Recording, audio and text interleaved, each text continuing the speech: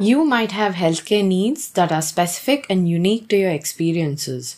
Some of the common healthcare issues are mental health issues, sexual health issues, and physical issues with respect to gender altering surgeries.